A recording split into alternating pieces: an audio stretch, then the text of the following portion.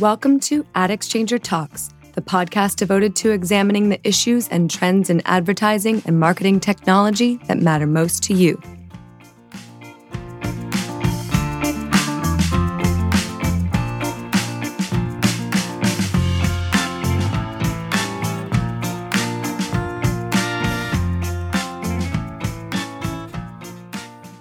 I'm Allison Schiff. You're listening to Ad Exchanger Talks, and my guest this week is Adam Solomon.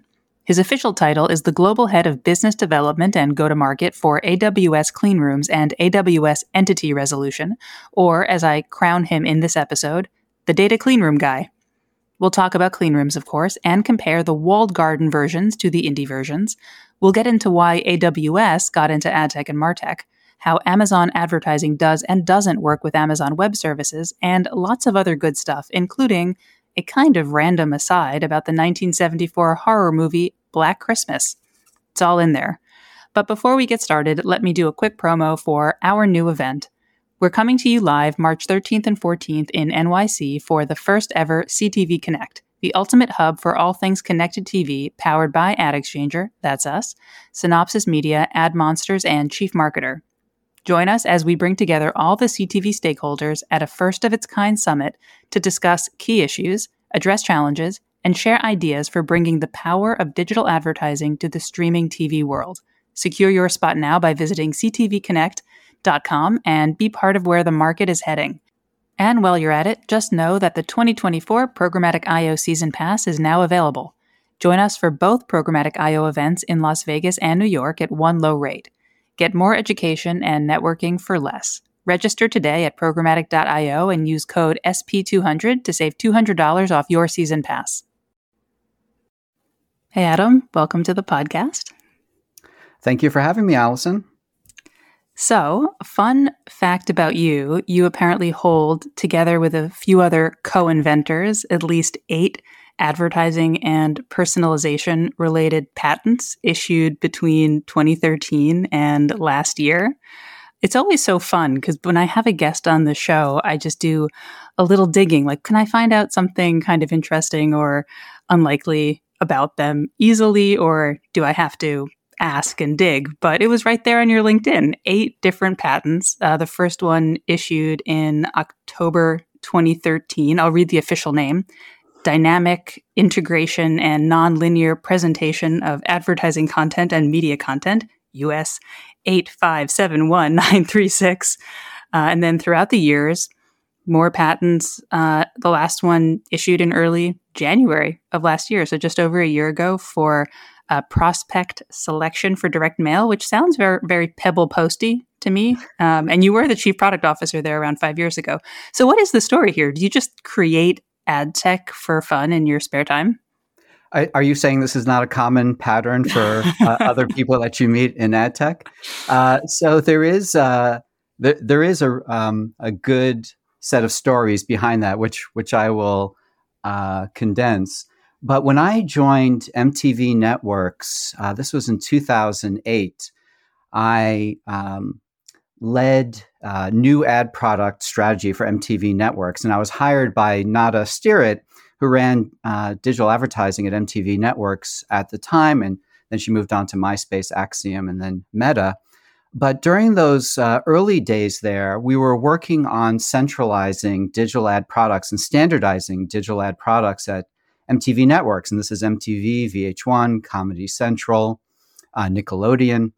And I had a background as a patent attorney, also another strange bit in my background, but I had knowledge of patents as a patent attorney. And in discussions with Nada and the team, we were doing a lot of innovation around interactive video ads. Today, everyone's very familiar with a click to skip on video ads, but this was pretty innovative at the time, and having different elements of video ads that you can interact with to make the ads more memorable. And as we were doing work at MTV Networks on these interactive video ad formats, I noted to Nada and the leadership team and also to our general counsel that there could be some work that we're doing here that's patentable. And in these early days of video advertising innovation, it could be beneficial to file a lot of patent applications in this area to protect MTV Network's position as startups were coming on the scene like Innovid and Jivox and Celtra and others.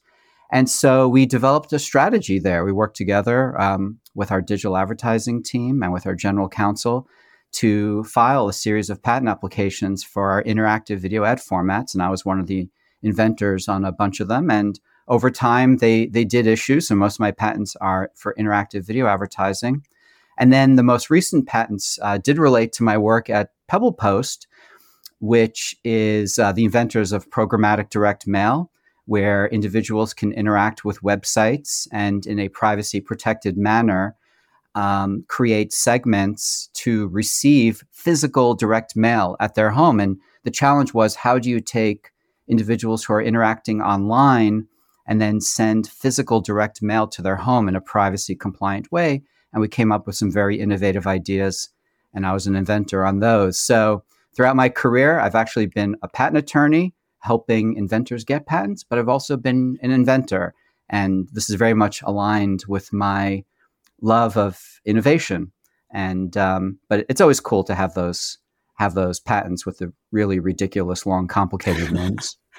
It is pretty excellent as well to be able to introduce yourself at cocktail parties as an inventor. You could do that if you wanted to. That is true. That is true. And my undergraduate degree is in aerospace engineering, so I can pick from inventor or rocket scientist. So it's always good for cocktail fodder. Damn, you're a smart guy. So I don't know if people really hand out physical business cards anymore. At least I haven't handed one out or been given one in what feels like a very long time. But would your current title fit on a business card? Global Head of Business Development and Go-to-Market for AWS Cleanrooms and AWS Entity Resolution. It is quite the title. What do you do all day? It is quite a long title, and we've been trying to figure out ways to compress that a bit. But so I work at AWS, Amazon Web Services, which is the cloud computing division of Amazon. And I currently lead global business development for two of our products. One of them is AWS Cleanrooms, which is our data cleanrooms product. And the other one is AWS Entity Resolution, which is our identity resolution product. And these are two distinct products, but I guess like Reese's peanut butter cups, they're two great tastes that taste great together. They do work very well together. Identity resolution plays a tremendous role in data clean rooms. So I lead our business development and go-to-market teams across those two services. And I've had the honor of being associated with those products pretty much from the beginning, from our initial ideas related to those products. But that's what I do, trying to find ways to describe it. But I think in some ways, the length of the title and the descriptiveness of the title is a proxy for the fact that as an industry, we're trying to figure out what these kinds of services do, what these products do, and how companies can use them. So I'm sure we'll get into that conversation as well. But I'm always looking for an abbreviated title if people have ideas. The clean room guy. I don't know. Yeah, I like that. So entity resolution, why call it entity resolution and not identity resolution? Well, when we first started out on this journey, talking to different types of AWS customers, and at AWS, our customers range from marketers. Every AWS customer is a marketer in some way, whether you're B2C, B2B, or B2B to C. Talking to marketers, agencies, ad tech, martech, media platforms, publishers.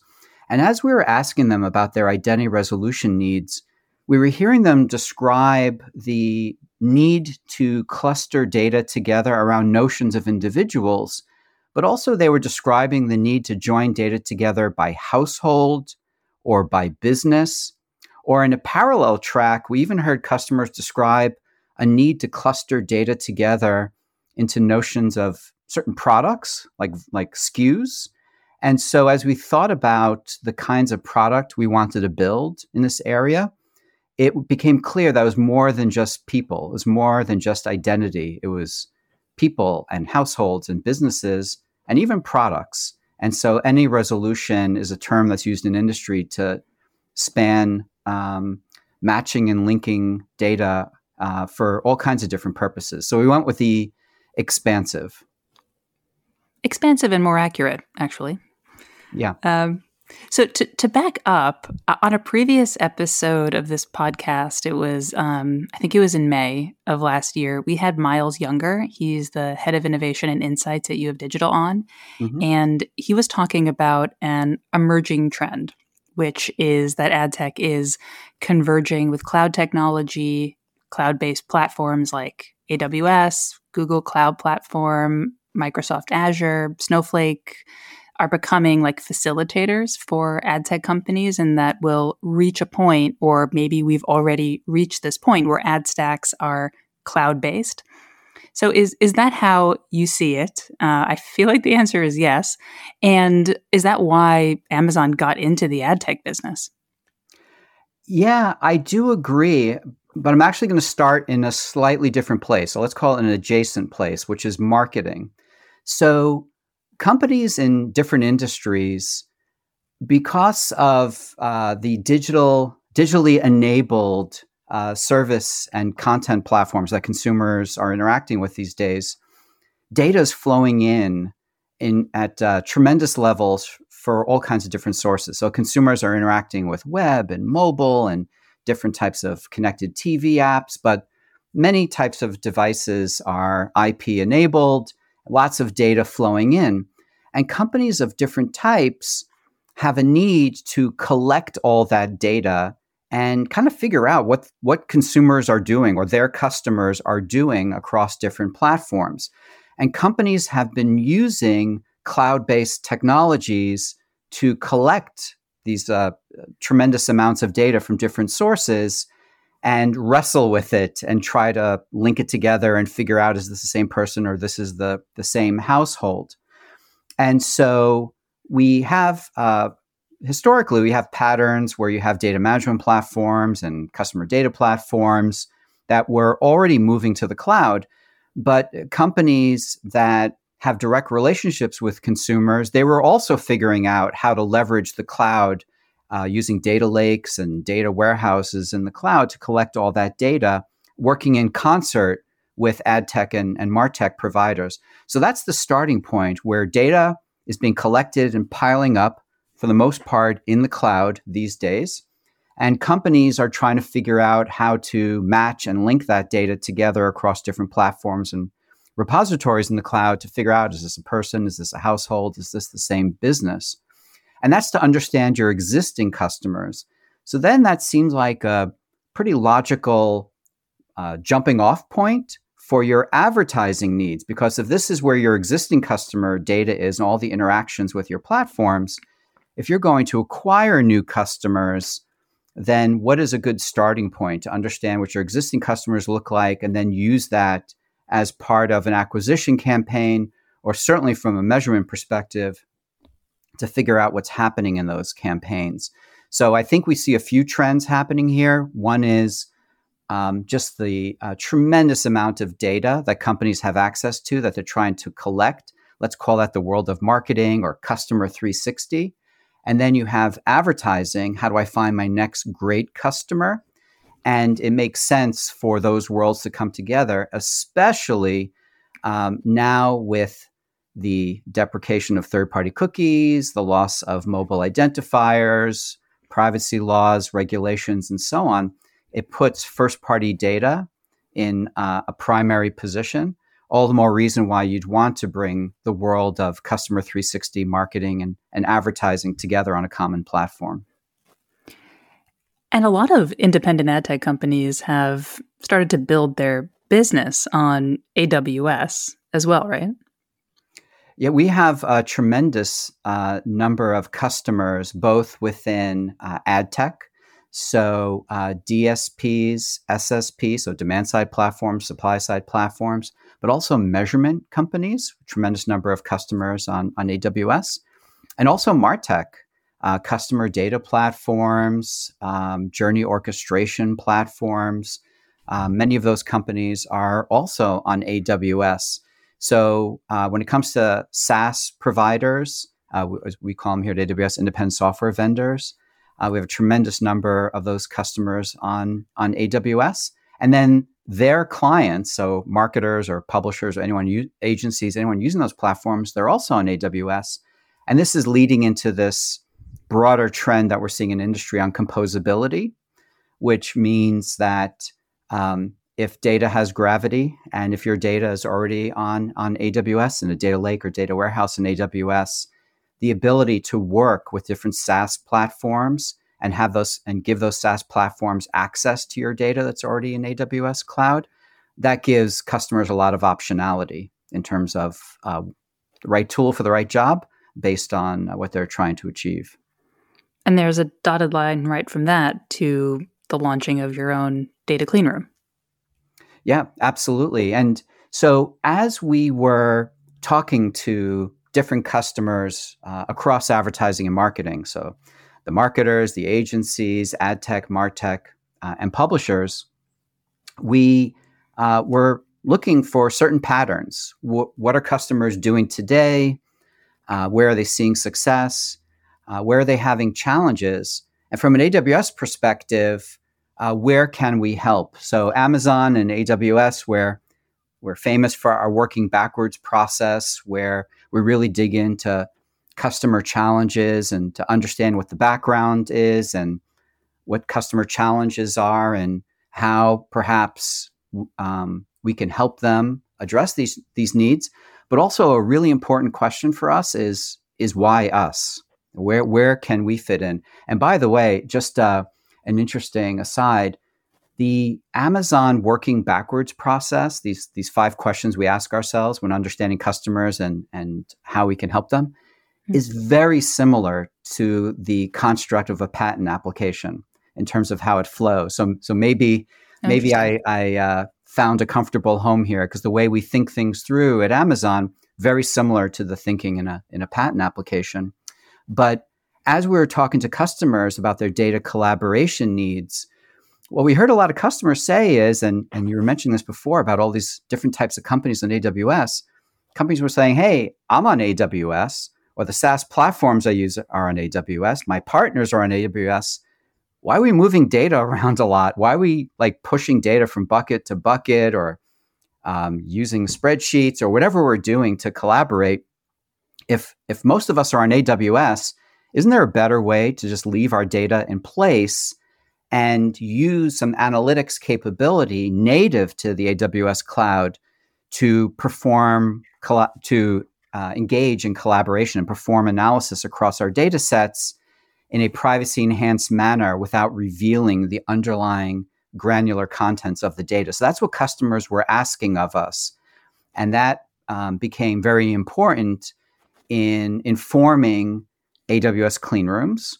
But not just the way we thought about AWS clean rooms for today, but also thinking ahead in terms of what our customers would need in the future, in particular when it came to AI ML. So that really was the foundation for our thinking there. What's your take on the LiveRamp Habu acquisition? And do you think we're going to see some more consolidation there? I mean, I don't know if I would be surprised, if InfoSum and Optable at some point get acquired, maybe a year and a half. What do you think? Well, LiveRamp and Habu are both customers and partners to AWS. And actually, they're both customers and partners for AWS clean rooms. And one of the things that has been very striking as we interact with customers of different types is that in the beginning, we were really thinking about data collaboration from a customer or company perspective. Here's a marketer, here's an ad tech, here's a martech company, or here's a publisher. But as we dug in with these customers, another really important dimension to understanding their needs is which personas within those organizations are we engaging? Or for which personas are AWS products well suited? And for which personas do we really need to introduce them to our partners? And one thing that both LiveRamp and Habu have done a really great job of is engaging marketer personas or the CMO organization within certain companies. So Habu has created a very interesting and useful user interface that can operate across different platforms. And LiveRamp has made it easier for companies to interoperate across different platforms. And so we think that with data clean rooms, which is really a two to tango kind of product, right? If you want to collaborate, you have to have at least two parties to collaborate. It's not unusual to have one party in a collaboration that perhaps is very technically sophisticated. They could be a scaled publisher, social media platform, or an ad platform like Amazon Ads or the Trade Desk or Magnite and others. They could be very technically sophisticated, but they need to collaborate with someone that maybe is not as technically sophisticated, or the key persona is not as technically sophisticated. And so they need tools or applications to interact with to help them carry out their privacy-enhanced data collaboration. So we think that these companies, the ones that you mentioned and others, are going to play a very important role because there are different types of personas. Some are builders, some are buyers, some are in between. And so we think there's a role for everyone here in order to help the industry move forward. Is anyone a competitor? It feels like, I don't know, everyone is partnered in some way. Even the companies you think would be competing with each other have partnerships. Well, I would phrase it this way. From an AWS perspective, we're customer obsessed. We're focused on our customers and we want to make them successful. So we're always listening to what they're asking of us. And we want to give them the products, the tools, the capabilities that they need to be successful. And within that context, we also have to be realistic. And if we hear from our customers that their data is on AWS, they're collaborating with some companies that are on AWS, but they're collaborating with others that might have their data in an on-prem data center or another cloud or some other SaaS platform, and they need some way to engage and interoperate so that they can be successful. We listen very carefully. We want to make sure that we can put our customers in a position to succeed. So once again, when it comes to data collaboration for advertising and marketing, it's not just about you and where your data is, but it's also about your partners. And so we have to be realistic there and make sure we can give our customers the capabilities they need to be successful with their partners. Fair enough. Although I'm going to, one more question before the break, bring up a story, actually a whole bunch of stories that my colleague, James Hercher, he's a senior editor here, has written about the dynamics between, I guess, I don't know how you would call them, like the walled garden style data clean rooms, AWS, Google, Microsoft, and you could kind of toss Snowflake in there, and the independent data clean room providers like LiveRamp owned Habu, Optable, and InfoSum.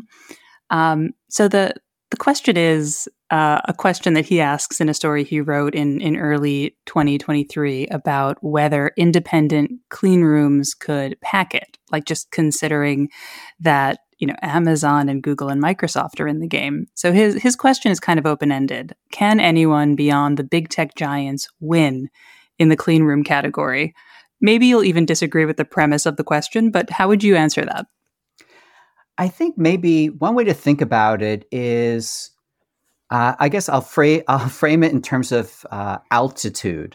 At what level folks are operating at, or maybe to mix my metaphors, where you are in the stack. So from an AWS perspective, when it comes to cloud technologies, we want to provide data clean room, privacy enhancing technologies for other companies to build upon. Now, these could be companies that are in the data clean room business. So Habu is a great example of a company that's in the data clean room business that is a partner with AWS clean rooms, and they build on top of our technologies. But also, we think in the future, data clean room technologies are going to enable the way companies plan their media campaigns, activate and measure through existing platforms. So, for example, If you're a customer data platform and you want to interoperate with a social media platform to plan a campaign, activate, and measure, today you might be using APIs to move segments back and forth between the customer data platform and the social media platform. But in the future, maybe instead of sending that data back and forth, you want to use cleanroom technologies to enable that so that no data moves back and forth. We believe AWS cleanrooms are the kinds of capabilities that could enable that. So at a very fundamental layer. One of our customers for AWS cleanrooms is Amazon Ads. Amazon Ads has Amazon Marketing Cloud, which is a cleanroom product for marketers and agencies who use Amazon Ads to run campaigns with Amazon signals or their own first-party signals, and also the recently announced Amazon Publisher Cloud, which is a product from Amazon Ads that helps publishers associate their first-party signals, like NBCU and Dotdash, Meredith, with Amazon signals so that they can run campaigns through Amazon Ads against their properties. So that's a build upon AWS cleanrooms. So I think some of those companies that you mentioned operate at an application layer that they can build on top of AWS cleanrooms. And we think that we have capabilities that can enhance their offerings, whether you're a conventional cleanroom company or you're an ad tech, a martech, or a media platform that wants to add those capabilities to your own platform and services. I appreciate the nuance. There is no easy answer to that question because it does really depend at what point you're talking about, a company in their evolution and what they want to accomplish, and the partnerships seem to be a little bit dynamic in that way. Yes, definitely. All right. Well, we're going to take a quick break. And when we're back, we'll talk a little bit more about how Amazon works with AWS and also what all is in there. What's under the AWS umbrella? So stick with us.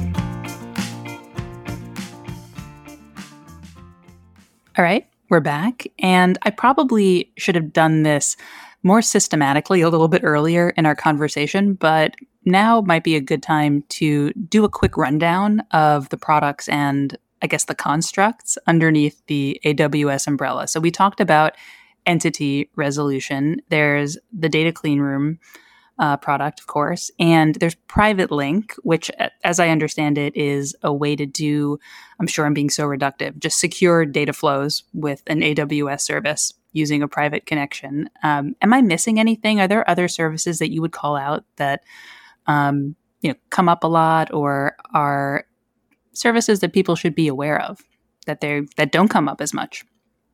Yeah, absolutely. So year after year, we're continuously adding services at AWS. And big picture, AWS services is information technology services on demand that companies can consume. And for the most part, it's pay-as-you-go services. You can consume as much as you need and pay for that. And right now, we have over 200 services that we make available. Oh, more than the three I mentioned? More than the three you mentioned, over 200. And we have services in the areas of analytics, database services, AI/ML, compute. We develop our own silicon. So we have our own chips with our own servers that are designed and tweaked for different types of workloads. But one area that I would definitely highlight, and these days it's a super hot area, is that AWS has developed a range of services in AI/ML, broadly speaking, from the computer chips all the way up to the application layer. But of course, these days with all the buzz and the AI. Are you going to say AI? around generative AI in particular, AWS has Amazon Bedrock, which is a platform for generative AI at AWS.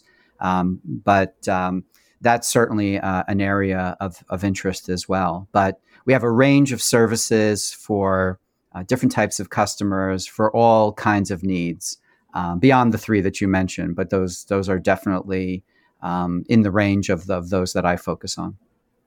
So generative AI is obviously a very hot topic, although I feel like this year it might chill a little bit while people try to figure out how to actually apply these technologies. So it's not as shiny of an object, but that's a good thing. What about cloud bills, right? I would assume that people have to spend a lot of money to run generative AI services. And I don't know that everybody necessarily realizes that, you can't just generate an image magically. Someone has to pay for that. One of the things that I found so interesting when I joined AWS 3.5 years ago is how committed we are as a company to help our customers save money. And it's such a strange thing to me coming from, I've worked at startups, I've worked for large media companies. It never seemed like it was a priority to help our customers save money. But I think it's part of the culture here at AWS, but also it's part of our long-term thinking that the more that we can help our customers, not just with their needs, but also to help them from a cost perspective, the greater the likelihood is that we're going to have long-term successful relationships with our customers. So beyond generative AI, there's all kinds of different workloads and things that our customers are doing that have certain cost structures, and our customers are always looking to find ways to make more efficient and reduce their spend in certain areas so that they can invest in others. So it's not uncommon to hear customers say, from a budgeting perspective, this is where I need to be. I really wish I can save some money in this area so that I can reinvest in innovation in another area. And generative AI, because of the compute power that's required, could be something that, if not leveraged correctly, could be expensive. And so we have a heavy focus here at AWS, everything starting from the nature of the silicon itself to be quite cost effective, but also in terms of how we work with customers in the applications and services that we provide, and also counseling customers about the best way to use these services. But specifically when it comes to advertising and marketing, one of the things that we're most excited about is that our customers are really thinking about ways of using generative AI within the enterprise, within the business, so that they can pull together data from different sources to better understand the campaigns that they're running or their customers, and give them an ability to ask questions of the data to find out what their best performing campaigns were, find interesting insights, and then use generative AI to visualize that data, to tell data stories, so that not only can they understand it, but let's say, for example, you're an agency and you want to help your clients better understand the outcome of a campaign. Generative AI could be a very useful tool to create those data stories and visualizations to help your clients better understand what happened and where they could improve in the future. And I'll just also tying back to something I mentioned earlier about, as we're thinking about AWS clean rooms and where we want to go with customers and thinking long term, even though today the applications of clean room technologies are, I would say, fairly rudimentary in the grand scheme of things. Customers are just trying to figure out intersections and audiences and trying to figure out if a campaign was successful. But we do see going forward that customers are going to want to leverage a full range of AI ML capabilities in clean room environments, including generative AI. And so we need to think towards that future. And so we're building our capabilities to work with our customers over the long haul, and not just what they need today, but also thinking ahead in the future, what customers are going to need to plan their campaigns, execute them, and then measure outcomes in a world where you're losing certain types of signals and have to rely on first-party data and other signals. Losing signals, but at least you can have a conversation with your data clean room. That's true. That's true. And hopefully it's an engaging and successful conversation. I'm just imagining, I don't know, like a version of Her, that movie, Mm-hmm. and it gets a little bit too intense, Right. you kind of just have to Yes, take a step back from your data clean room. absolutely. Yeah, you can have the HAL, like 2001, Yeah, Space Odyssey, or perhaps the Scarlett Johansson version from Her. Yeah, but hopefully you're getting the right answers. this is so off topic, but I wonder why Care Delay. He was in he was in 2001. He was the Mm-hmm. one who was talking to Hal. Why didn't he have more of a career? He was so great. I really like him. He might have freaked some people out, so not Well, really sure. I will say over the Christmas break, I went to see a midnight movie at IFC down in the Village, Black Christmas. It's a horror movie with Keir Dullea and Olivia Hussey from Romeo and Juliet from like 1960. And it's a series of, kind of ridiculous horror style murders in a sorority house. It's I think it's the original of the call is coming from in the house, that kind of Yeah, cliche. But yeah, he's in that, and he was really good in that too. So Keir Dullea, perhaps he was typecast. he might have been. One more fun fact, and then we can go back to talking about AWS. A Christmas Story. Yes. The guy who directed A Christmas Story also directed Black Christmas. It's so bizarre. The bright side and the dark side of the holiday season. Indeed. I have no idea how to segue into the question I want to ask next, although I can kind of make one. I wanted to ask about Amazon Prime. So we're recording this episode the week before Amazon plans to start showing ads in Amazon Prime Video by default. Maybe A Christmas Story is available there, or Black Christmas. I don't know. That's my segue. So that's happening January 29th. Is AWS supporting the launch in any way? So I think a good starting point, and this is something that when we talk to customers or sometimes when we talk to the press, to first, Amazon could be a complicated organization, and we have many different divisions. So I've been talking about AWS. I did mention Amazon Ads in passing. So Amazon Ads and AWS, distinct divisions. And of course, we have Prime Video and we have Amazon.com Retail. And these other business units of Amazon are customers of AWS. So whether it's Amazon Marketing Cloud and Amazon Publisher Cloud that are using AWS clean rooms, or Prime Video and other parts of Amazon that are using other AWS services. So these are customers of AWS and are leveraging different combinations of the over 200 services that I mentioned before. And Amazon Prime Video and also Amazon Ads are thinking about how to leverage these technologies for their customers as well. So we have the example of Amazon Publisher Cloud of taking, helping publishers associate their data with Amazon ad signals in order to improve advertising there. But certainly as customers are using Prime Video, if we have an opportunity to help the Prime Video team with their initiatives, whether it's running campaigns through Amazon Ads or measurement or any other area that could benefit from these services, that's something we would like to make available to them. And for AWS customers, our customers are always asking us for better together solutions. Is there a way to work with AWS and our services and work with Amazon, whether it's Prime Video or Amazon Ads, in a way that can work more smoothly and easier between the two? If that's what our customers are asking for, we're always looking for ways to improve. Although it's tricky because you can't work too closely together because that might, not look great, actually.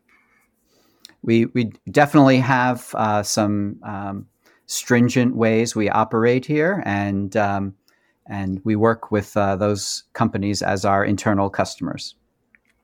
I'm assuming you're a Prime subscriber. I am a Prime subscriber, yes. Are you going to keep the AVOD version or pay $2.99 a month to get the ad-free version starting at the end of January? I'm going to stick with the ad-supported version. I would say that as a consumer, as long as advertising is tailored and appropriate, I usually don't mind. But also someone who's steeped in the industry, I've been in the advertising and marketing industry over 26 years. There's also a part of me that's just also is curious about different types of user experiences, ad products, and to look at what that experience is like and ways it can be improved and learn from that. So I'm very much looking forward to the Prime Video ad experience. If you have any ideas, you could throw a patent on them. Who knows? That potentially is possible as long as it's innovative enough. By the way, I noticed that AWS is hiring. I saw a job posting for a senior business development manager for AWS clean rooms and entity resolution. And I was looking through some of the boxes you're looking to tick. Someone with expertise in how to apply data clean room and identity resolution technologies for advertising and marketing, who has an ad tech background, commercial aptitude, a passion for privacy enhanced data collaboration. Looks like there have been, because LinkedIn will tell you these things, about 35 applicants for that role so far. But it sounds like a very, very specific person. Like, is it hard to find those people? It is hard to find those people, and I am hiring right now for the team that I lead. And right now, it's so interesting because we have these challenges in our industry, whether you're on the marketing or customer 360 side of the equation, where there's a need to bring together all this signal to better understand your existing customers. And by the way, in order to build out that customer 360, that 360 view, you only have, as an individual company, a small percentage of that. A lot of that other data lives elsewhere. So you need to collaborate with others to build out that 360 view. So on that marketing side, there's a lot of complexity, and you have to have a lot of industry experience and expertise to understand how that world works. And then advertising is a whole other universe in terms of understanding all the different players involved in planning, activating, and measuring campaigns. So there's all the industry expertise. And then there's, from a technology perspective, whether it's understanding cloud technologies or the technologies that ad tech and martech companies bring to bear to help address some of these needs. So for this kind of role, we're looking for someone who understands the industry, really understands the customer challenge, but also understands how different technologies can be used and can be assembled in different combinations to address these needs. And so it's a little product, a little marketing, a little sales, and we have a high bar. We're looking for really solid folks here to help our customers. And so it is rather challenging, but I'm surrounded by incredibly talented people here at AWS and Amazon. And when we hire, we're always looking to raise the bar, literally. So it is a challenge, but it's been a lot of fun getting to meet different people, listening to their experiences, and trying to find that right fit. So you said data that lives elsewhere and working with others to build a 360-degree view. Of course, that's really necessary because you're not going to have all of the data yourself to build a full understanding of somebody. When I was doing a little background reading on you before the podcast, I came across a column that you wrote for us probably 3 years ago. It was the summer of 2020. So right during the heart of the pandemic, you were chief growth officer at Lotame. It's like a hot second before you joined Amazon. And the headline was, "First party data was never enough for marketers. That's glaringly obvious now." So yeah, I mean, it was during the pandemic when people's habits and routines were completely upended. And it's this kind of impassioned sort of, support of the importance of third-party data because people are complicated, the world is complicated, and they don't just, interact online and then, throw a few of those signals together and you have a person. So I appreciate all of that, but like from a marketer's point of view, they need or at least want like every signal, every connection and data point at their disposal. That's how you put it in the piece. But how does that fit in with just other trends? Like we were talking about regulatory scrutiny, more focus on consumer privacy, signal loss, data minimization, which is starting to be written into US laws. It was more of a European concept before. It seems like two separate worlds. Well, it's good to know that at least I've been consistent throughout. You have. And I don't know if I mentioned this in the prior Ad Exchanger article, but I distinctly recall when I was working at MTV Networks back in the time of these patents, that we used to say that because we had Nickelodeon as one of our properties, we used to say that the only thing we know about SpongeBob viewers is that they watch SpongeBob. That's the only signal we had, and we wanted to know more. And so there's definitely a need for, whether you're a marketer or an agency representing a marketer or a publisher, to augment your view of customers, what they declare to you and what you observe with other signals, other information. Now, that information could reside with your commercial partners, let's call that second-party data, or they could be third parties, companies that are in the business of aggregating data with additional demographic or purchase history and so on. One thing that's incredibly important for everyone involved is that everyone needs to ensure that the manner in which they collected that data, the permissions associated with it, and the way it's tracked and so on is in compliance with laws, regulation, consumer expectations, terms and conditions between those properties and those consumers. That always is a constant. And it has to be something that is prioritized across everyone. Assuming that's in place and the data is accessed correctly, collected correctly with the right permissions and in accordance with the law, then those parties can collaborate with each other, once again, as long as it's consistent with permissions, laws, and regulations. So data clean rooms, privacy-enhancing technologies, these are tools that companies can use to collaborate and analyze, but still, companies need to do the right thing when it comes to how they collect data, from who, and what those permissions are along the journey. So we're nearly at the end of our journey together, Adam. I have one more question for you, and this is a question I've been asking a few different people.